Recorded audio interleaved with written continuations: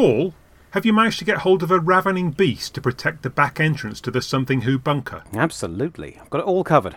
I borrowed one from that other podcast I'm on. Oh, the missing episodes one. I hope they aren't expecting any free advertising in return. No. Actually, I'm just hoping they haven't noticed he's missing yet. First missing episodes, and now they're missing a creature. What have you got? Is it a rill from Galaxy 4? The rills, Richard, are intelligent creatures. You can't ask them to patrol the sewers. It's not a Varga from Mission to the Unknown, is it? Not quite as deadly as that. Or as big. The octopus from the Underwater Menace? You're both thinking too laterally. A Highlander? It's Stevie, the Daegu. A giant Daegu! Wow! No, just a Daegu. Isn't he a bit small? I certainly hope his bite is worse than his squeak. Well, actually, he's a herbivore, so, you probably won't get any worse than a nasty nip. Great. The bunker is wide open. I've got an idea. Which is bigger, Richard or Stevie? Richard, obviously. But what if I put Stevie right here in front of your face? It's still Richard. Only now my nose is getting nibbled. But Richard looks smaller. Well, that's because I'm further away. Exactly. So, if you could keep him exactly that distance away, and also have him here, then Stevie will be bigger. That's silly. Not as silly as running off with Stevie. I better take him back, hadn't I, before he's missed.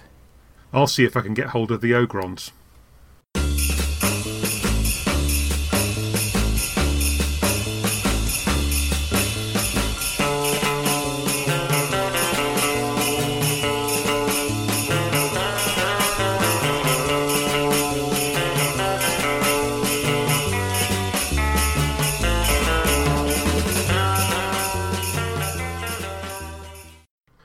So today I'm joined by Paul. Hello. And an exciting moment in podcast history. We have Giles. Hello. How nice to speak to people in the outside world. Indeed. And special guest, I hope you're listening to that, Tim. You're on recording with Giles for the first time. Imagine all the people living... Oh, are we not... I thought we were doing that. Hello, listeners. Hello, something here. Hello, Tim. Hello, Giles. Hello. It's amazing. Yes, yeah. Just don't get too close, or we'll short out the time differential. Indeedy. How, Giles? I saw you on the television. Ah, yes. Oh, it was ridiculous, your episode. There was a young lady on there, and she was getting, how do you spell cat? It's not her fault, but I thought you did superbly well, Mucker. So well done. I thought it was a really good performance. Yeah, it's the luck of the draw, but it's the only thing that's slightly great is that any other year they'd have, until now, they've had like the highest place runners-up going through, and now they suddenly decided to make it sudden death, so... No second chances. Well, hard lines, but well done. Congratulations. Very, very good. Well done. It was fun. Yeah. And you're always mastermind on this podcast. No. I'm not sure about that.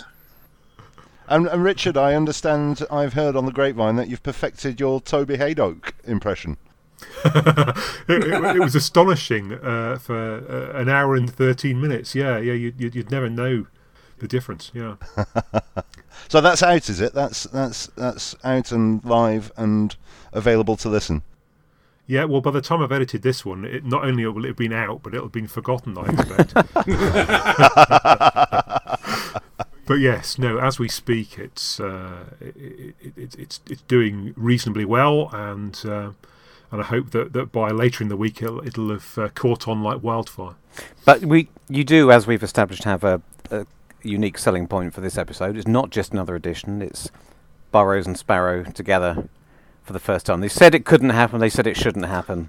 But we did it anyway. We're also recording on the 100th birthday of Patrick Troughton. Yeah, which of course we've specially engineered by complete accident. Yeah. because Tim was busy yesterday. Yeah. Yes. Yeah. But yeah, no, that's rather a nice touch, isn't it? It is. And Richard, perhaps I thought it would be a good opportunity, as this is a sort of lockdown podcast, that you perhaps could reassure the listeners of what happened first time round in 1918. Sorry, are we allowed to do old jokes anymore? I don't know if that's allowed. Yeah. Yeah, well, my grandfather certainly was alive, although sadly not any longer, through that particular epidemic. But yeah, there's other family member. there's a fantastic thing on iPlayer, Christopher Eccleston narrating the I can't remember what it's called, the flu that killed 50 million or something. Right. But I watched that a couple of days ago, and it's vaguely Doctor Who-ish. It's got Christopher Eccleston in and some doctors. So it's still on topic. Do you want me to unplug yet? I'll go. It's fine. Yeah, this is more of a support group than a podcast, I think, at the moment. So. Yes, so bear with us, listeners. So the Faceless Ones, the animation of which came out about a week or so ago. Yes. I think it dropped through my letterbox about then. So what I've done, possibly controversially, is I watched the extant episodes 1 and 3, and then I watched animation for everything else. I'm afraid that I couldn't bring myself to watch animation of episodes that actually existed. So that's what I've done. So I hope I haven't missed very much. I mean, 4 episodes of animation, I think I've probably got a flavour of it. Well, indeed, and they gave you the options to do it any which way you wanted, didn't they? You could watch it with the extant episodes incorporated, or you could watch it all animated, or black and white with the extant ones, and it was the full options allowed. They've overcompensated for the macro terror. Yeah. So suddenly frippery is all over the place. Yeah. Is there a recon on there as well? There is an original. Yeah. Ah, good. I'll have to try that. Yeah, and almost as if they were having a pop at people not so heavily involved in this production. They kept saying about how faithful they were to the original, and there's a pretty good extra on there with the making of the animation, and they keep talking about how faithful they are to it. Yeah. And Anne-Marie What's-Her-Face has a big track on the shelf behind her, so I was impressed with that. That was worth going Steelbook for alone. Do you remember the big track? You had one at your school, probably. Ooh, yes. I only know what you're talking about because I saw you tweet a picture of it. I had a big loader, but yes, big track, I remember. I couldn't afford No, one completely of those, different. No, I didn't have one. I remember lusting over it. I had to wind up Evil Knievel. It's the best I could do. Anyone remember that? If we're doing I do. kids' toy nostalgia. Yeah. I had a Stretch Armstrong. Ooh. I didn't. So what did they call that particular feature then, Tim? Was it Excisions? Naught on Your Nelly? They didn't try to compensate for macro terror by adding in extra bits of comedy business. Inventing brand new custard pies flying through the air in the background. Face to face with the Faceless Ones. So I realised on seeing this that I had only watched, I think, episode 1 the once, which was probably when Lost in Time came out. Episode 3 I saw probably a couple of times at the Panopticon convention in 87 when it and Evil came back, and probably also on Lost in Time. And it's in awful shape, isn't it? It's kind of a bit sad, really. Yes. Yeah, I haven't checked it recently, but I think I must have seen it for the first time on Lost in Time, because they're quite ingenious at fixing these little gaps, aren't they? Like the end where they fix the end of airlock is very clever, and you wouldn't know. But the same can't be said here. There's so many bits missing, and I think the specific choice they made back when they fixed it for Lost in Time to zoom in on certain bits of footage doesn't really work, does it? I was hoping they might have another look at it for this, but I guess they ran out of time, or maybe there is literally nothing. $8 short. I think it wasn't what they were doing. So they, we were probably lucky that they bothered to stick it on there at all. Yeah, bizarre, isn't it? I was very disappointed when they didn't restore it, but I appreciate it's not what they're doing. The focus is the animation. Well, I can only assume that that our expert restorer is working on something else instead.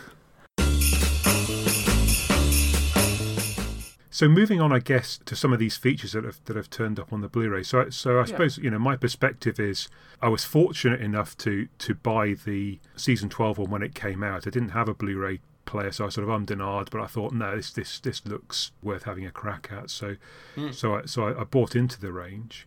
I guess one of the ones I wanted to talk to you about, it wasn't on that first Blu-ray, but it was the Weekend with Waterhouse, because I think that's interesting because Matthew Waterhouse is possibly the most maligned actor in all of classic Doctor Who. But of course, also one of us, massively enthusiastic about Doctor Who. Perhaps that's why he was so hated at the time, because everyone's thinking, well, why isn't it me on the screen? But I thought it's an interesting approach. So I suppose a couple of things spring to mind. One, I suppose, is what's the creative process between Toby in the front of and you behind the camera, and then also how did you go about thinking about what to do with Matthew to sort of tell his story? Yeah, well, it was quite interesting. Towards the end of the DVD range, I started working a lot with Toby Haydock. Yeah. And I feel like we did 3 docs towards the end of the DVD range, which were, there was one called Looking for Peter, about Peter R. Newman, and then one with John Levine, Living with Levine, where we kind of took Louis Theroux Weird Weekend format and said, we're going to send Toby to spend some time with John. And then we did Haydock versus Havoc as well, all about the stunt team from the Pertwee years. And I think we all felt, everybody working on those thought, we've really hit a level of confidence and production values, which is great. And then the DVD range ended because we'd run out of stories to release. We were like, well, I guess that's it then. We won't do any more of these. And then it was quite a surprise when we started talking about Blu-ray releases, and a very exciting surprise. And so one of the first things I knew I wanted to do was to continue making things with Toby. I think Toby's terrific as a presenter because on a basic level he's got the knowledge that he can deal with any Doctor Who situation, and I don't need to feed him very much at all, because he knows this stuff back to front. Yeah. But I think what Toby underestimates himself is Toby is amazing with people, and will put people at their ease and get the best out of them and be generous, and he's a great listener, and so that makes him a great telepresenter. So I was very, very keen to get Toby back on board, and the first thing we did together was on the season 18 box set, which was I said let's continue that kind of Weird Weekend format and see if Matthew Waterhouse would do one. And I always said let's do one called Weekend with Waterhouse, and that it'd be really fun. I think I really like Matthew. I think that Adric as a character is quite Marmite and is a character who's been controversial over the years. Some people really, really love Adric, and some people hate Adric, and I think a lot of it is on both sides. It's because we can see ourselves in him as a character, because he is a nerd on screen, and we're probably reflected more in him than we are in Romana or in Liz Shaw or something like that, and so we kind of see parts of ourselves that we like and parts that we don't like, and I think Matthew has always been quite an enigmatic kind of figure. His autobiography is quite interesting and reveals some really hard things he's been through in his life. But it's also all written in the third person, which I always thought was quite an interesting choice. And I thought, wouldn't it be lovely to get to know Matthew? And we approached Matthew, and initially I went to see him. I went down to Hastings and sat with him in his front room, surrounded by all of his DVDs and books. And that, which I was obviously very interested in, going, this is great.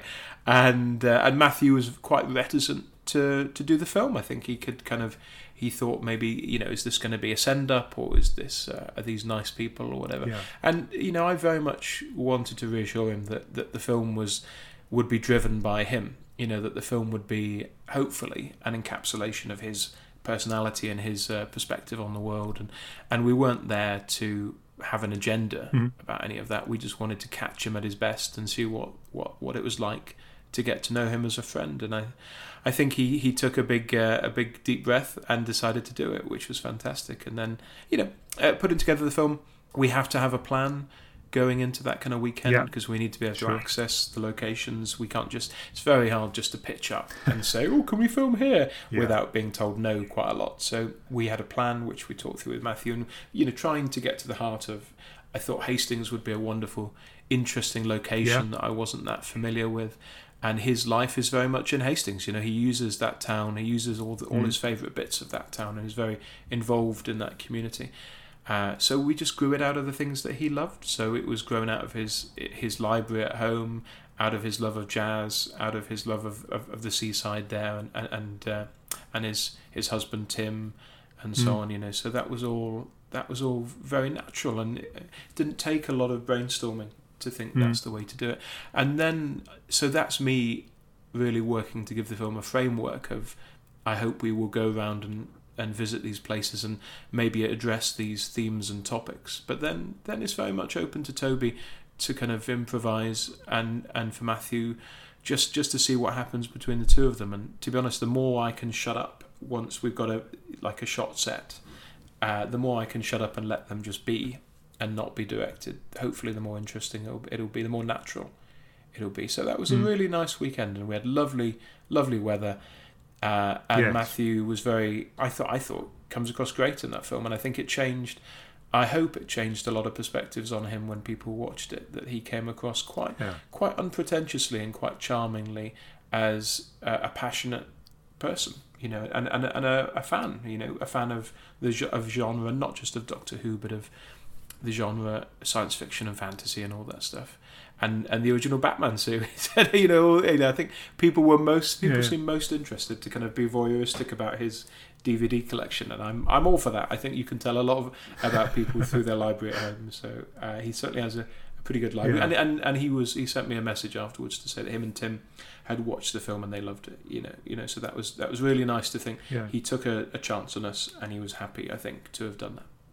Yeah. So I think it is a really warm film. I agree with you. I think Matthew comes across really well, and I think also there doesn't seem to be any side or front to him. I mean, it feels like you've managed to put him at ease, and he is just being himself. And I think that's that's also quite interesting and attractive to watch. So yeah, I think job done with that, definitely. Yeah, well, thank you. And I think a lot of that's Toby. A lot of that is that sense, that he can just quite magically, I think, in a very sincere way. I don't think he does this as a trick or anything, but he can just put people at ease like that, and then it means you can build a film very nicely. You can build it around that relationship, definitely.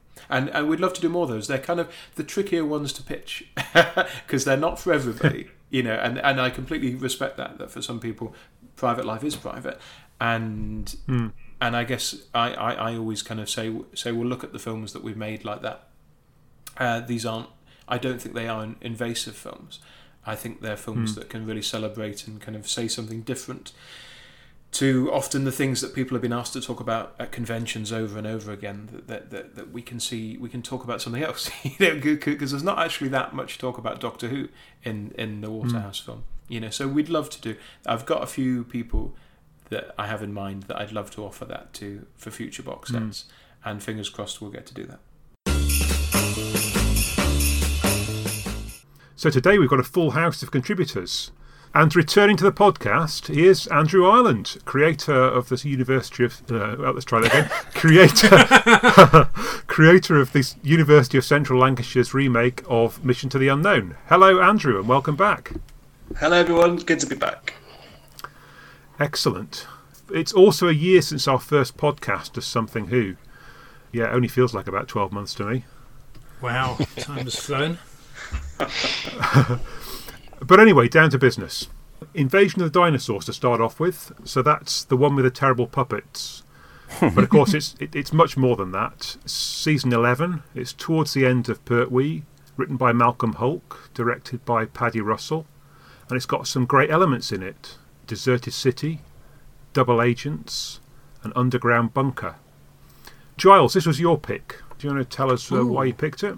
I guess I picked it just because living in central London and occasionally cycling to nearly abandoned supermarkets in the middle of the city in order to combine my mandatory exercise hour with getting to shopping. I was cycling back past the Tower of London one morning, and thought, bloody hell, this is just like Invasion of the Dinosaurs. So that was the inspiration, if you can call it that. Very good. So who wants to start us off with some thoughts about Invasion of the Dinosaurs? I was going to be bursting with things to say if I'd actually written them in notes down while I was watching it. I was very excited. It was much better than I remembered it being, which is not to say I ever thought it was a duffer. I think even from the first time... I think when I was younger, the fan opinion... We've talked about these fan opinions before, haven't we? You know, the gunfight has been the worst story ever and all that sort of thing. I think it was very badly thought of, but not in my experience. But this time I was very impressed with it. I'm not going to say anything about the deserted London aspects. I just think as a 6-part Doctor Who story, it's one of the tightest I've seen. That's what I want to say. The 6 parts have a reputation for being oddly constructed, don't they? They tend to either have a slump in the middle or a bit of a bump at the beginning or end. But here, Malcolm Hulke has, I've tend to say for once, he's got enough material to fill his 6 parts. He's got more ideas than he needs, really. And he paces them out. He keeps bringing in new ideas as we go along. There's no need for any filler or padding. There's none of this locking up, running down corridors, escaping, getting captured again stuff. It's just paces its mysteries, keeps adding new mysteries rather than quicker than it solves the existing ones. And I just found it a thoroughly entertaining 6 times 25 minutes. So that's what I think. Okay, Andrew? I think it's got a lot going for it. I think the thing which sticks in my mind the most is Mike Yates, because I think I'd almost go as far as saying that what happens to him and his character in this episode, or set of episodes, is like the first time in the series, really, we got a real, genuinely sort of surprising twist of a character that we've known up until that point. Yeah.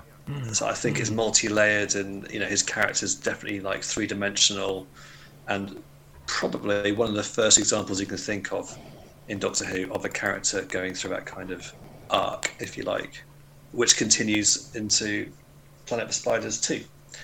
So for that, I think it's very memorable, and also the setting. I think it's eerie, atmospheric, and it sells the concept of a deserted London well. So yeah, good, thumbs up from me. I think what's interesting about that Mike Yates reveal is that it works particularly well because we've known him for so long, and it really pays off 5 years of this unit family. By this point, I think some people were starting to criticise the coziness of the unit years, how it's all got a bit ill-disciplined and long-haired compared to season 7 action heroics. But because we've got to know these as people rather than just as soldiers and plot devices, it really does hit home, doesn't it, when one of them turns out to have opinions and moral conflict. I was going to ask... I mean, does it come out of nowhere for Mike, or has he shown these sorts of instincts before? I was thinking the Green Death would have been a good place for him to surface if he has shown any sort of ecological tendencies. Does anyone remember? Yeah, he's a sort of perennial fall guy almost, isn't he? He's always getting knocked out and captured, and then he gets brainwashed in the Green Death, and in the Green Death he was surrounded by ecological issues, wasn't he? So maybe that sowed some seeds. That's even before that, in Day of the Daleks, when he takes a glass of wine from Joe Grant, doesn't he? Snuffles that down. Steals Benson's sandwiches. Yes, exactly.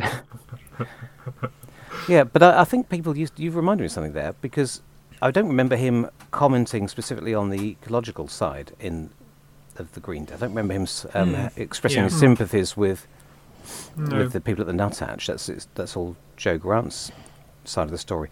But people used to say, fans used to read this as his actions in Invasion of the Dinosaurs are a follow-on from him being brainwashed by the computer in Green Death. But I don't think there's any... Are there any hints? Is there anything remotely explicit about that? I think that left him... That probably if someone's been brainwashed, that might leave them susceptible to influences, and someone might have got inside his head and sold him this golden future and the golden age. Yeah. Well, maybe it...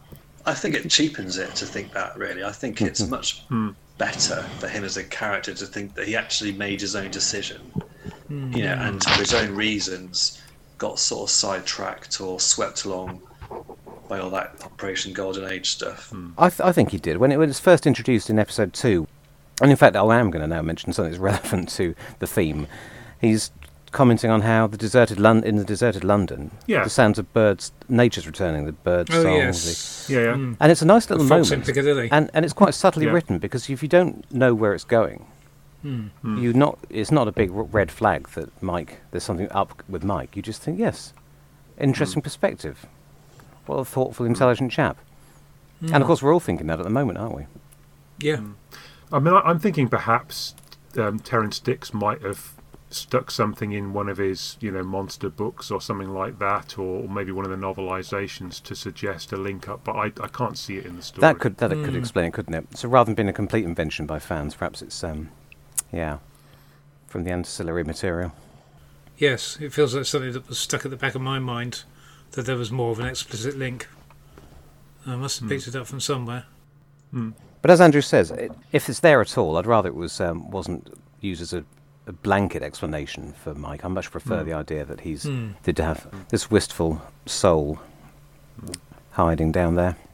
And it's interesting that actually through the course of the story he's dragged in it bit by bit, isn't it? I mean, to start off with, he's acting from the best of motives, and he's just disabling the thing to stop the dinosaur being sent back, and then bit by bit he gets dragged further and further into the mire by the other people in the organisation.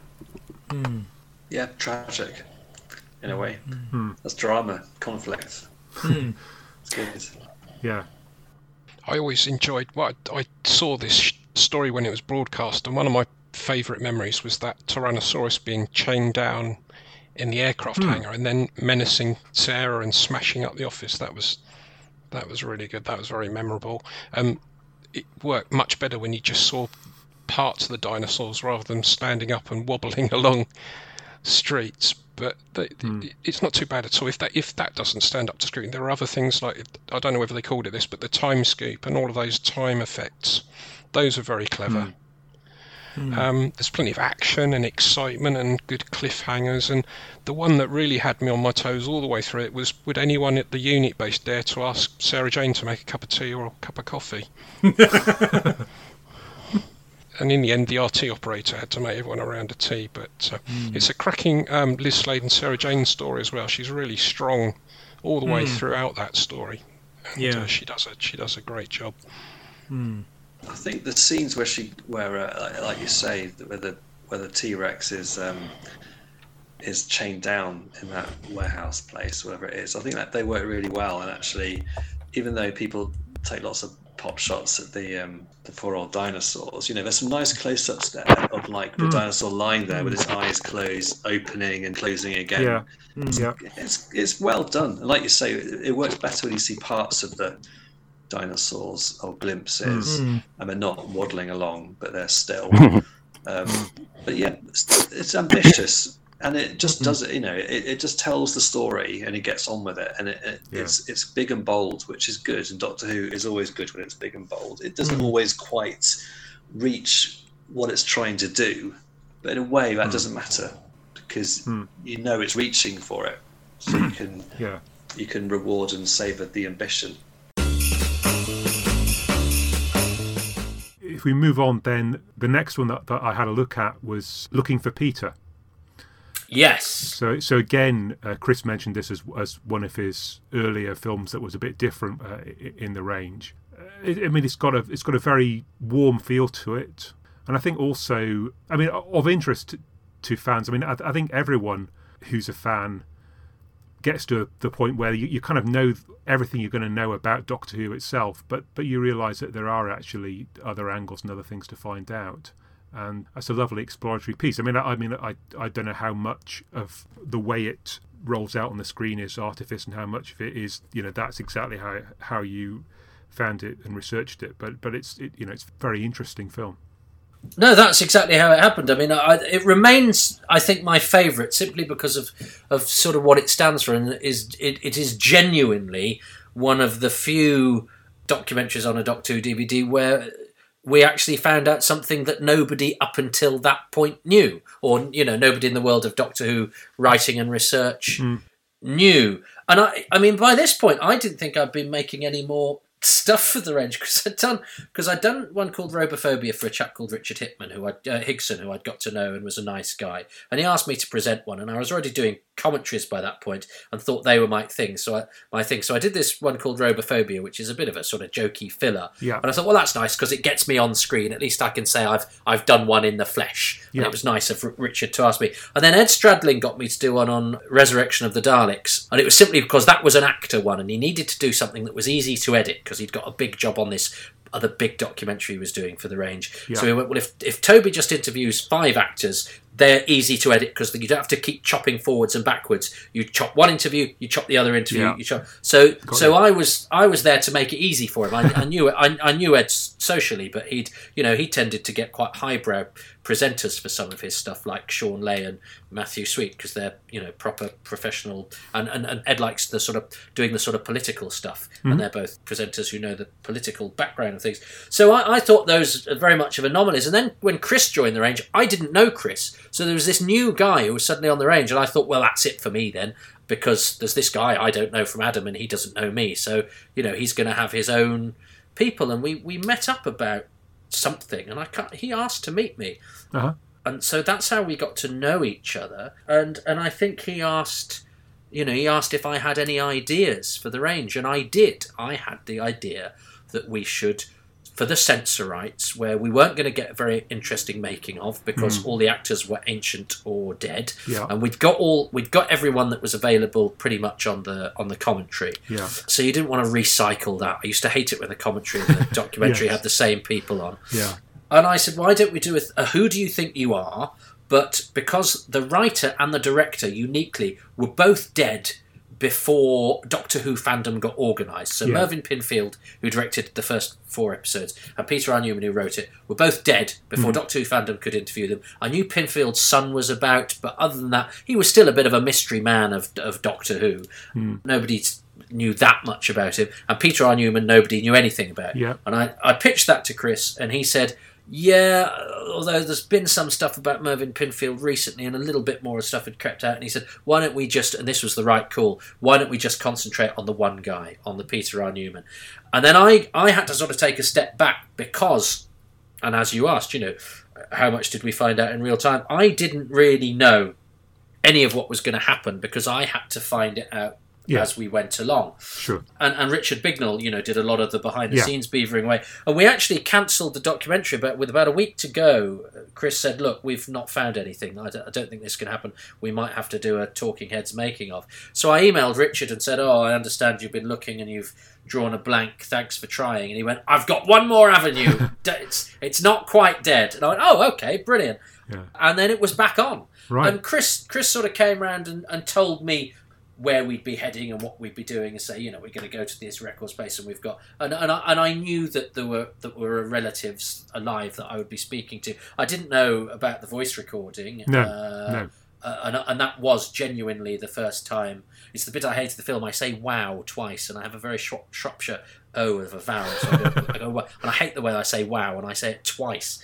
What a bad piece of presenting that is to use the word wow. What a naff word, and I say it twice. That's a really key moment. But anyway, but that's because it was live. It was he gave me this thing, played it in the thing, but for what it stands for in the range. Instead of going, let's just get people who clearly don't remember it to go, oh, it was marvellous. Because I did the commentary on that, and it was the longest 2.5 hours of my life.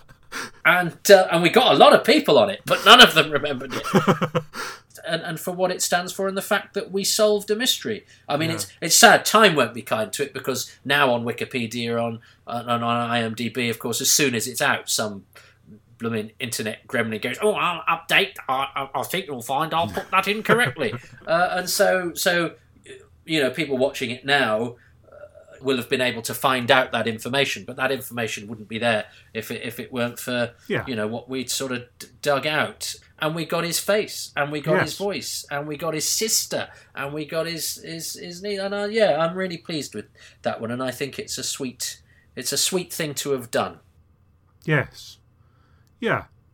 And I think it works brilliantly. I mean, to be honest, it wouldn't matter to me a jot if all that were out on the internet now, because fundamentally, my fan knowledge is probably stuck in the sort of 80s or 90s. So as far as I'm concerned, I don't know anything about him, and I find it out by looking at the documentary. So that's great. Oh, good. And because it was actually something that had been my idea and I'd been quite proactive about. So because with the commentaries, I just turned up and did the ones that they asked me to do. Yeah. So to have actually had a piece, but again, because that was my idea, and of course I was going to present it, I thought, well, that'll be that's the last one. Everyone I do, I sort of think of as being the last one, because I can't think they'll possibly have an idea, a reason to employ me again. But I've done quite a few last ones. I'm quite lucky.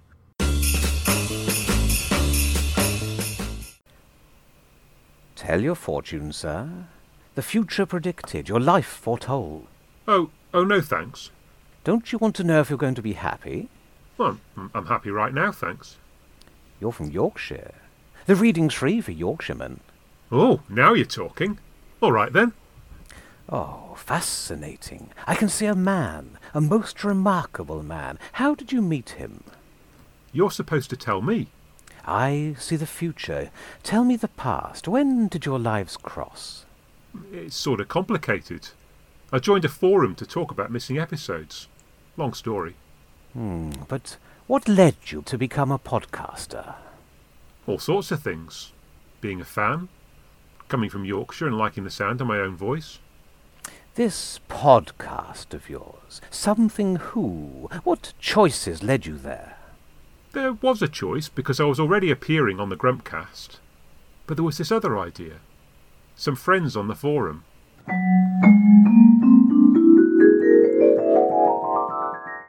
Paul, he's called. Paul Morris? He writes audio dramas for Big Finish. Very rarely mentions them. I'm on a podcast. As a guest? This will be your own podcast, Richard, with at least several listeners. People know the Grumpcast. It's fun, so stop it. Your life could have gone one way or the other. What made you decide? I just did. But when was the moment? When did you choose? It won't take long. Just click right, chat with Paul. I'm clicking left. If you don't like it, hang up. If you click right, you'll have a podcast, not just a guest slot. You think I'm so useless. Oh, I know why you want to be a guest on the Grumpcast. Because you think you'll get downloaded by someone with lots of money and your whole life will change. Well, let me tell you, media executives don't need guest hosts. Yeah, well, they haven't heard me. You clicked left. But what if you clicked right? What then? What's that? What's on my back? Make the choice again, Richard, and change your mind. Click right. I'm clicking. Well, let me tell you, media executives don't need guest hosts. Yeah, suppose you're right. Click right and change the world. Something that was very formative for me was that in 1979 I started going to secondary school, and one evening on the way home I was in Leeds Station in the newsagents, and I saw issue 1 of Doctor Who Weekly, and I thought, wow, well this is very exciting, and so I foregoed, I don't know, my usual sweets and shelled out 12p on the comic instead, and so I guess began a more detailed obsession with Doctor Who. I mean, at that point I was reading the Target books, but somehow I think this was the a deeper path towards true fandom. So, how did you get involved with Doctor Who Weekly? That was another instance of people, deciding they wanted to dump their workload on us, because Starburst magazine at the time was published by Marvel Comics in the UK. Uh-huh. And the editor of that was a very astute chap called Des Skin. And very rapidly during the 70s he realised there was a great deal of interest in Doctor Who, so started writing to the BBC saying, look, we'd like to do some Doctor Who features in Starburst. Can we come and talk to you about and answer questions that our readers would be interested in? And the production office at the time thought, oh, well, hang on, if it's technical stuff, well, we can't do it. So, the Appreciation Society can answer all that stuff for you. So I started getting phone calls from Marvel, initially with the idea of some of their staff writers coming along and picking my brains and raiding the photo collection for articles they were going to do about Doctor Who. And I think about 2 or 3 of these features had been done before suddenly I got the clarion call from Des himself saying, oh, do you want to come down and talk about, perhaps something greater to do with Doctor Who? And it was that, that's that first thing about always be wary of somebody who says that there's a free lunch on it. There is no such thing as free lunch.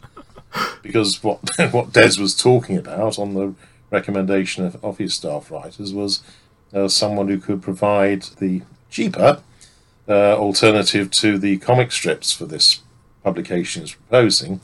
Could I be prepared to do text features telling the story of Doctor Who, for a wider readership than had been done arguably for the hundreds strong Appreciation Society, to do it for 1,000 strong readership for a magazine.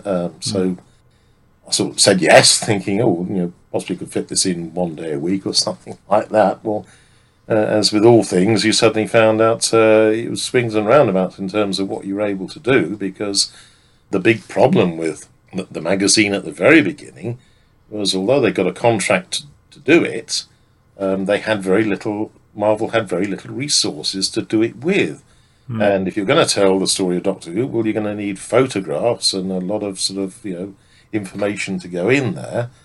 And so you were almost going to the fan base, people like Richard, like Jan, Steve, etc., and saying, God's sake, can we borrow some black and white photographs? Because otherwise this magazine's going to have an awful lot of blank spaces in it. So until lines of communication got established, probably more when John Nathan Turner came along, you were trying to basically put into the magazine stuff that originally had been acquired for use by the Appreciation Society, but without it, I don't think Doctor Who Weekly would have lasted very long indeed. But at last it did, and it had a couple of perilous moments when the sales did start slipping, which nearly always happened when the show went off the air for 6 months or so. The first decision of thinking, well, let's see if we can make it more appealing to really young kids. Yes. Particularly the kids who buy comics. That almost got to the point when the plug was almost ready to be pulled before they thought, well, how about if we make it monthly and do it more for the sort of older age group type of people that seem to be in the society, and see if what that does. And luckily that was the right decision to make, because after that sales did pick up to the point where it was both sustainable and commercially viable to continue as a monthly publication. And of course it's never really looked back on from that day onwards. Yes. It wasn't an easy fight, because of course the BBC were very unhappy about Doctor Who Monthly initially, because they'd never really come across a magazine. They'd licensed an awful lot of external companies to do publications about Doctor Who, poster mags and specials and all that sort of thing. But something which would editorially criticise what the BBC was doing, that would preview without necessarily, entirely being bound by press releases. That was the sort of thing that only BBC publications did, like Radio Times of the Listener. So there was instances, particularly when errors crept in, and yes, they did, when the BBC came down quite heavily, and there were a few points when you thought, gosh, are we going to find ourselves having the rug pulled away? But luckily it didn't happen.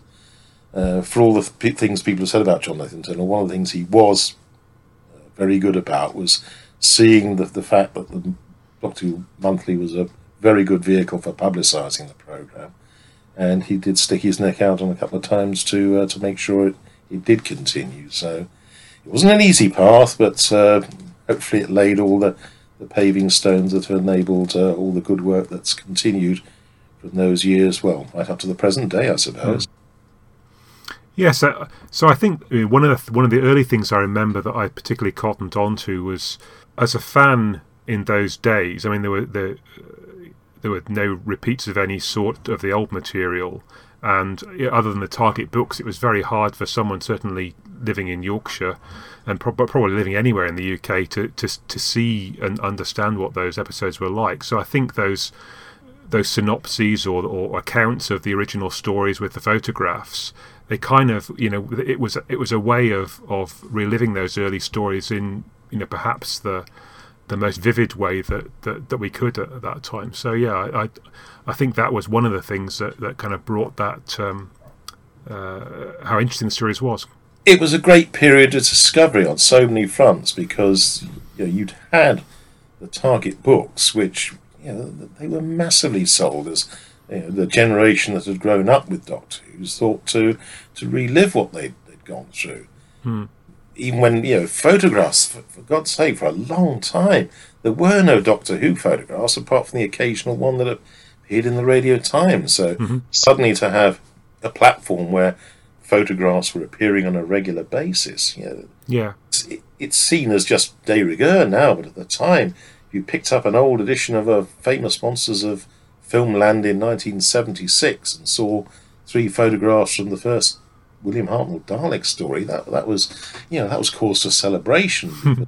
That was a means of bringing the past. Yes, and it's all become iterative as gradually videos started to come on stream. Now you look at what's being offered in terms of being able to relive Doctor Who, even the obscure ones, the ones where a story like the Macra Terror, which is missing, you've got something now which gives you a pretty darn good impression of what was shown at the time, and it will certainly do until the point at which hopefully the Macra Terror surfaces somewhere in the world. Everyone hopes it will someday. So did the magazine going monthly make it any easier for you to have a bit longer to write, or did it just mean there was more that you had to write, so it was just as bad? Initially, yes, because doing it on a weekly slog, given that in some cases there could be five Mondays in a month, and originally when I used to devote time to doing the weekly, suddenly all you had to do was almost worry about only doing a couple more articles over the base of a month. That was initially easier, but again, Doctor Who chews up material so fast, and there's always a hunger for something new. And as season 18 came along, of course, the editor Alan Mackenzie and Paul Neary said, well, hey, it'd be a great idea if we trail the shows that are coming up on television. So suddenly you're on this big hunt to try and find graphic material, a bit of information about the Leisure Hive and what's going to go into it. And then afterwards they say, well, as a magazine we should kind of print what we thought of the episode. So suddenly a review is required. So, and, oh, by the way, did we tell you we're going up from 36 pages to 44? Oh, joy, yeah, no problem. What a great idea. Okay, no, I really didn't need to worry about sleeping at night. But quite well. Let's see what we can do about that. So there was all that business, and again, because at the time the BBC was very taciturn about what he was going to tell you, I suppose it hasn't changed that much these days. Yeah, you're always trying to see if you could find something out to fill the pages. At least try and get to see a copy of the script, even if you knew you couldn't blow any. Well, you wouldn't want to blow any big surprises or big showstoppers in there, but at least you wanted a flavour of what the production was going to look like, what the flavour of it would be to try and give it a trail.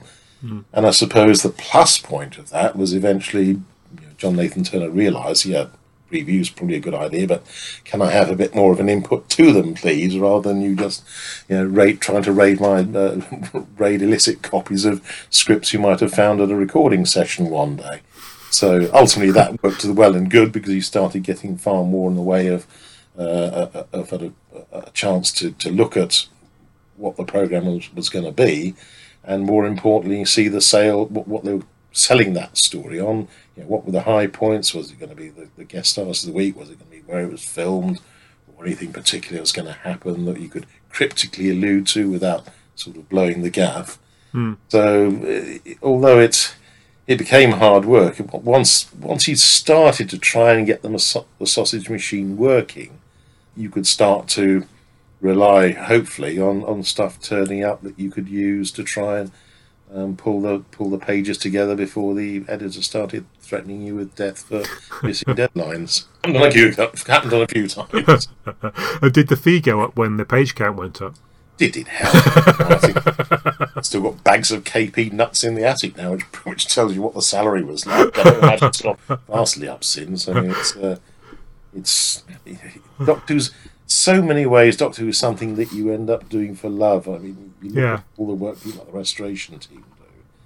Yes. If they were doing it commercially, they would be asking Spielberg levels of recompense for what they do. Yeah. With Doctor Who, they would sit there, silly hours in the morning, just to make sure the extras on a particular disc were going to be the absolute best the world has ever seen. I'd love to see it, because from the soundtrack, and maybe it's just because I'm so familiar with this, but I don't... It seems fundamentally to be the Troughton Doctor, I don't know, 80-90% there, quite early on to me. Yeah. I was watching it with Mrs. Morris, and she picked up even just from the soundtrack that she thought Patrick was playing it very differently.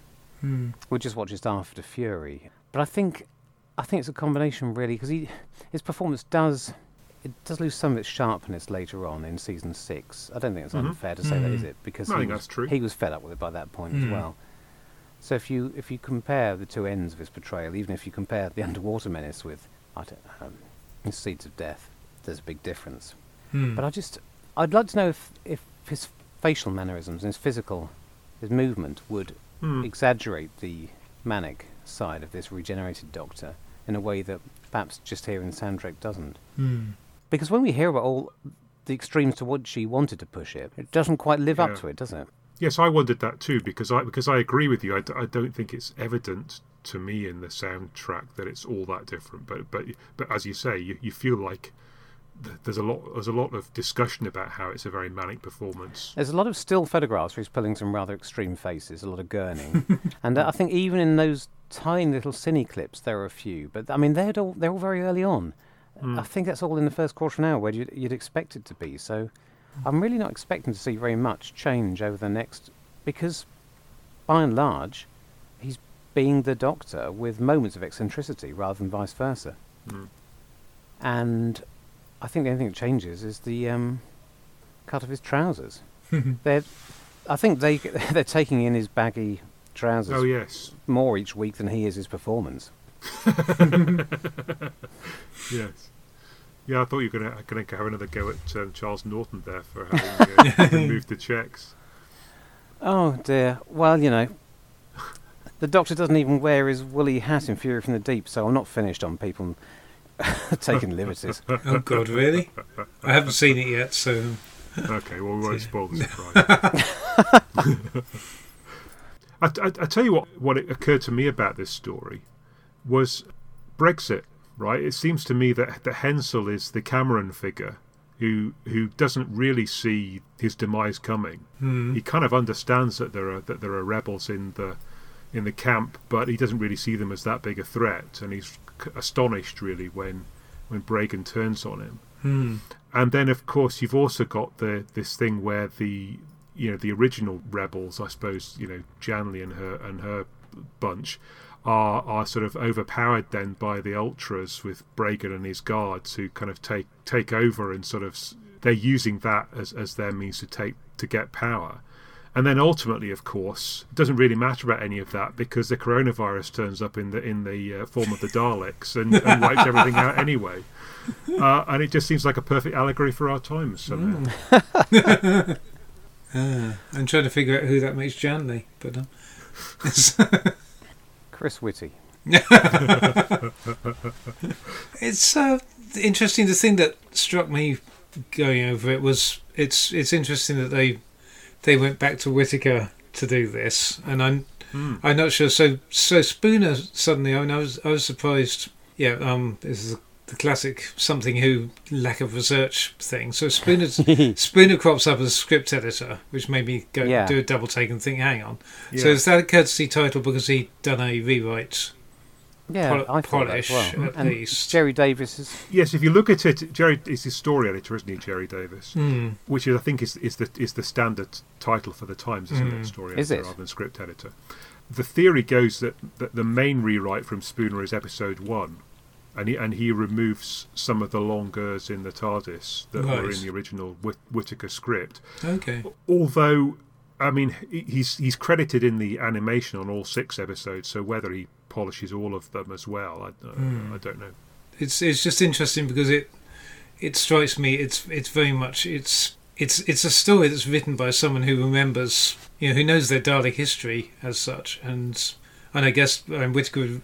Did Whittaker write the Space Travel Guide as well? The Dalek Out of Space book or whatever it was called? No, I've got a feeling he might have done. But it very much, because it has nods to, and both of his stories do, because obviously with the, in Evil, we go back to the Dalek City, and the Doctor knows the way into the Dalek City because he's done it all before. And in this case, we have, stuff like the static, and I was just thinking about how it all relates to the... Ah, yes. Yeah, and Whittaker would have been steeped in he would have had some knowledge of what the canon of Dalek history, such as it was at the time, was that we had the Dalek invasion of Earth once, and so he seems to be going back and saying, well, these must be from before, because we had the static issue, and he picks up on static, which goes back to yes. the very first Dalek story, whatever we're going to call it this week. Yes, and you've made me twig, of course, that he's only just finished writing An Exciting Adventure, hasn't he? A year before. I suppose he has. Yeah, good point. So it's interesting that we go back to that static is the solution. So in some ways, there's a bit of a reworking, at least in the solution, to the it's the same resolution as the Daleks, isn't it? And I guess that's the thought that this is pre-Dalek invasion of Earth. Pre-2165 or whenever we're going to say, if you want to play that game, because the colonists don't know what the Daleks are. Yes, well, allegedly, according to the advert on BBC One, it's set in 2020. Yes, I thought so. Yeah, Mrs. Morris asked me, and I told her, and she thought I was ribbing her. So, in July 1981, I went along with my dad and a friend of mine, and we watched the final day of the Headingley Test match, which was the day after Botham had carted the Australians around the ground, and it was the day that Bob Willis then skittled them out and started off that Australian Ashes series that so caught the nation. Well, it may not have caught Paul and Giles, but certainly for many of us it did. And then just a few months later, they're filming this in October 81. I'd persuaded my dad that he would take me to see the Headingley Test, but he could only make it for the last day.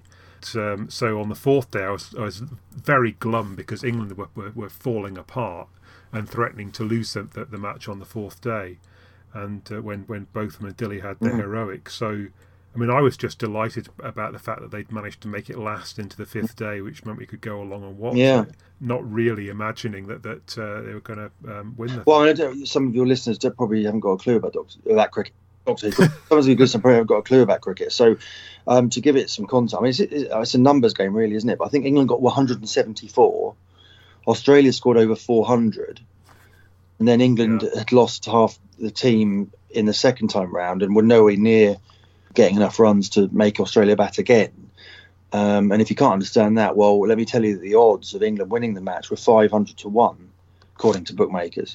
And actually, a couple of cheeky Aussie larrikin players actually had a bet on England to win the game. It's quite a big scandal about that, actually. They gave the bus driver a tenner to slip on England, just in case. I actually no belief that they wanted England to win or whatever. That was far from it. But they had a cheeky little bet, and so that's sort of come to light over the years. But 500 to 1 is probably the greatest, one of the greatest comebacks. Considered one of the two greatest comebacks in cricket history, or Test cricket history. Sure, yeah, and so this story. I mean, it may may already have been written by then. I'm not sure, but certainly, shortly after that is when they do the recording, and there's certainly an echo of that Headingley match in the way that Lord Cranley's side are almost down and out, and then along comes the Doctor to smash it all around the park, and then also skittle the opposition. So I wonder if that was very heavily on Terence Dudley's mind as he was writing this, or if it's just entirely coincidental that he's given Davison the sort of Bothman Willis roles. Spot on, yeah. So I wonder whether Terence Dudley took inspiration from that. Yeah, absolutely. Do you think he could well have done, couldn't he? I don't know. I mean, when would the scripts have been written? I suppose. No, it was filmed in October. Filmed in October, yeah. So could have been written in the summer. It's hard to know. I don't know whether Terence Dudley was a cricket fan or what have you, but no, you're absolutely right, aren't you? That I suppose the Doctor could have been Dilly in a way, couldn't he? I mean, getting towards the end and then hit a 50. He certainly hit a 50 with an array of sort of slogs and what have you. I mean, I interviewed Peter Davison for my magazine, The Cricketer. He said he liked cricket, but judging by his technique, I wouldn't say he was sort of a brilliant cricketer, really. But he's obviously sort of handy, knew how to hold a bat and so forth. But it was all sort of slogs to the leg side, and it wasn't sort of cultured stroke play of the like we've seen from Ian Bell and people like that over the years. Who's just retired. But it was sort of hearty hitting, and in the bowling was he didn't really use his front arm. Bowlers use their front arm, get it nice and high, then the back arm comes through with the ball. But the Doctor wasn't using his front arm; he just used his back arm. So I would say I wouldn't have thought he was a particularly good club cricketer, but he obviously liked the game and knew the game. Yeah, and it was great fun interviewing him about Black Orchid. But Ron Jones was the director, wasn't he? That's right. He had a very checkered record that he is Doctor Who director. I mean, I love Frontios. It's one of my favourite stories, actually. So that was a good one, but he did some other stuff that wasn't so good. I mean, I suppose he couldn't help Time Flight, that they were trying to recreate a prehistoric plane in BBC studios and Concorde and all that. But I mean, one of the major failings of the cricket match was that the Doctor hit a 4 and they signalled a wide. I'm shocked. You tell me there are aspects of Black Orchid that don't quite hold up. So a 4 is this motion here with a finger across like that, and a wide is just the two arms out like a scarecrow. So obviously no one on set was on hand to sort of point this out. I mean, I would have thought Peter Davison would have done, but maybe he was busy or something, but doing something else, having his Harlequin costume fitted. He was chuffed, though. He told me that they left the camera rolling when he was bowling, and he didn't think that the cameraman was filming, that they were going to edit it, so he'd run into bowl, and then they'd sort of just throw the ball at the stumps.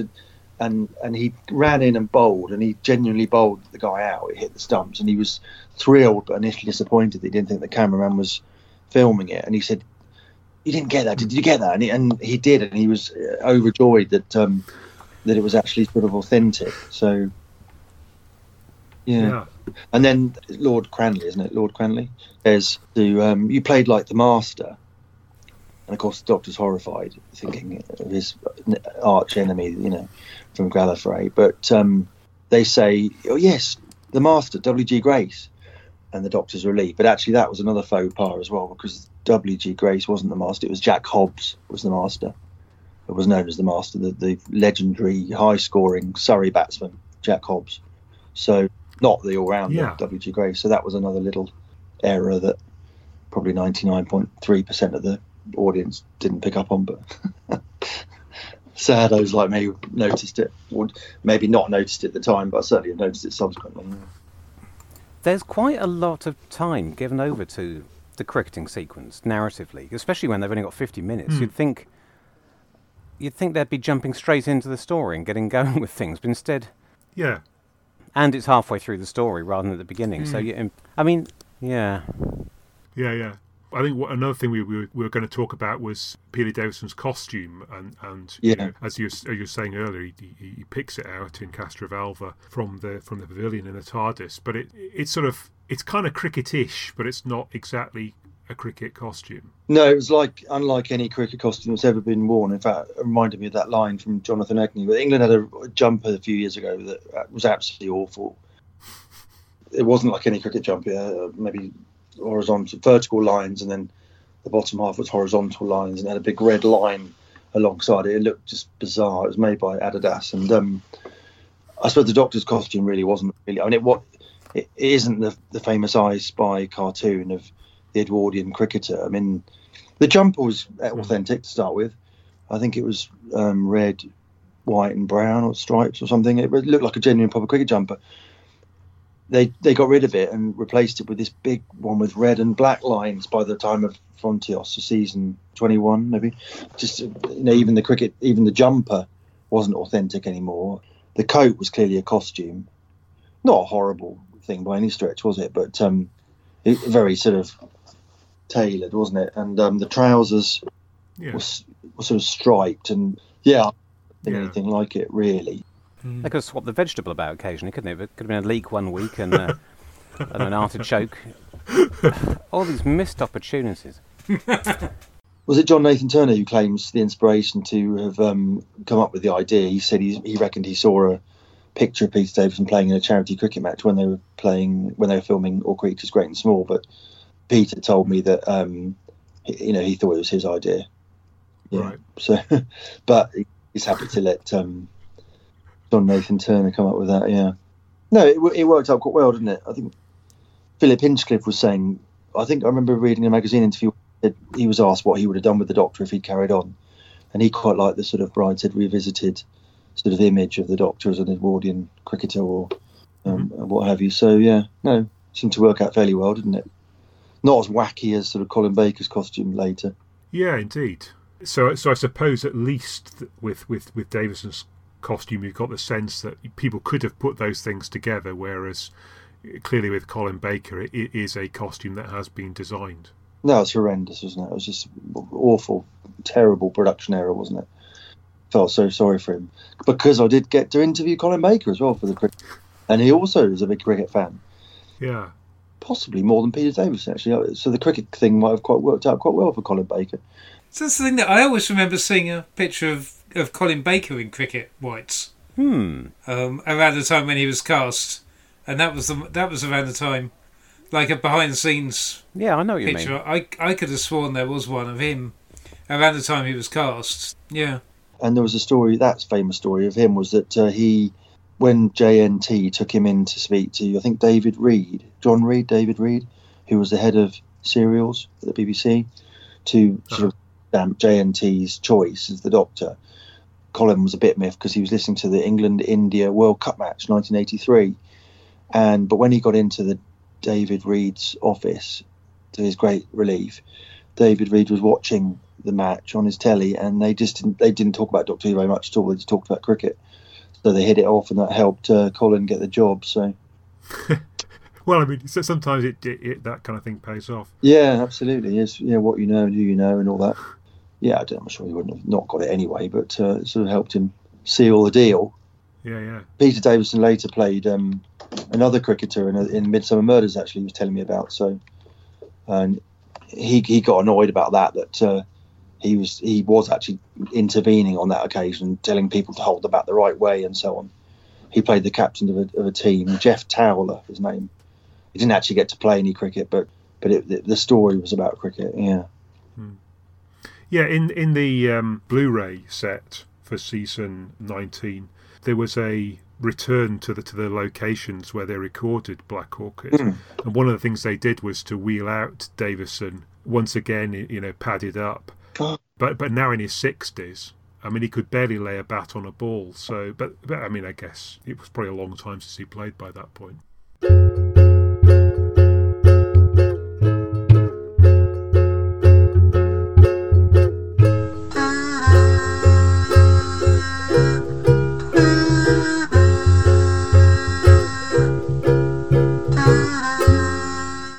It was is intriguing, for instance, when they were doing the animated versions of, I think it was Power of the Daleks.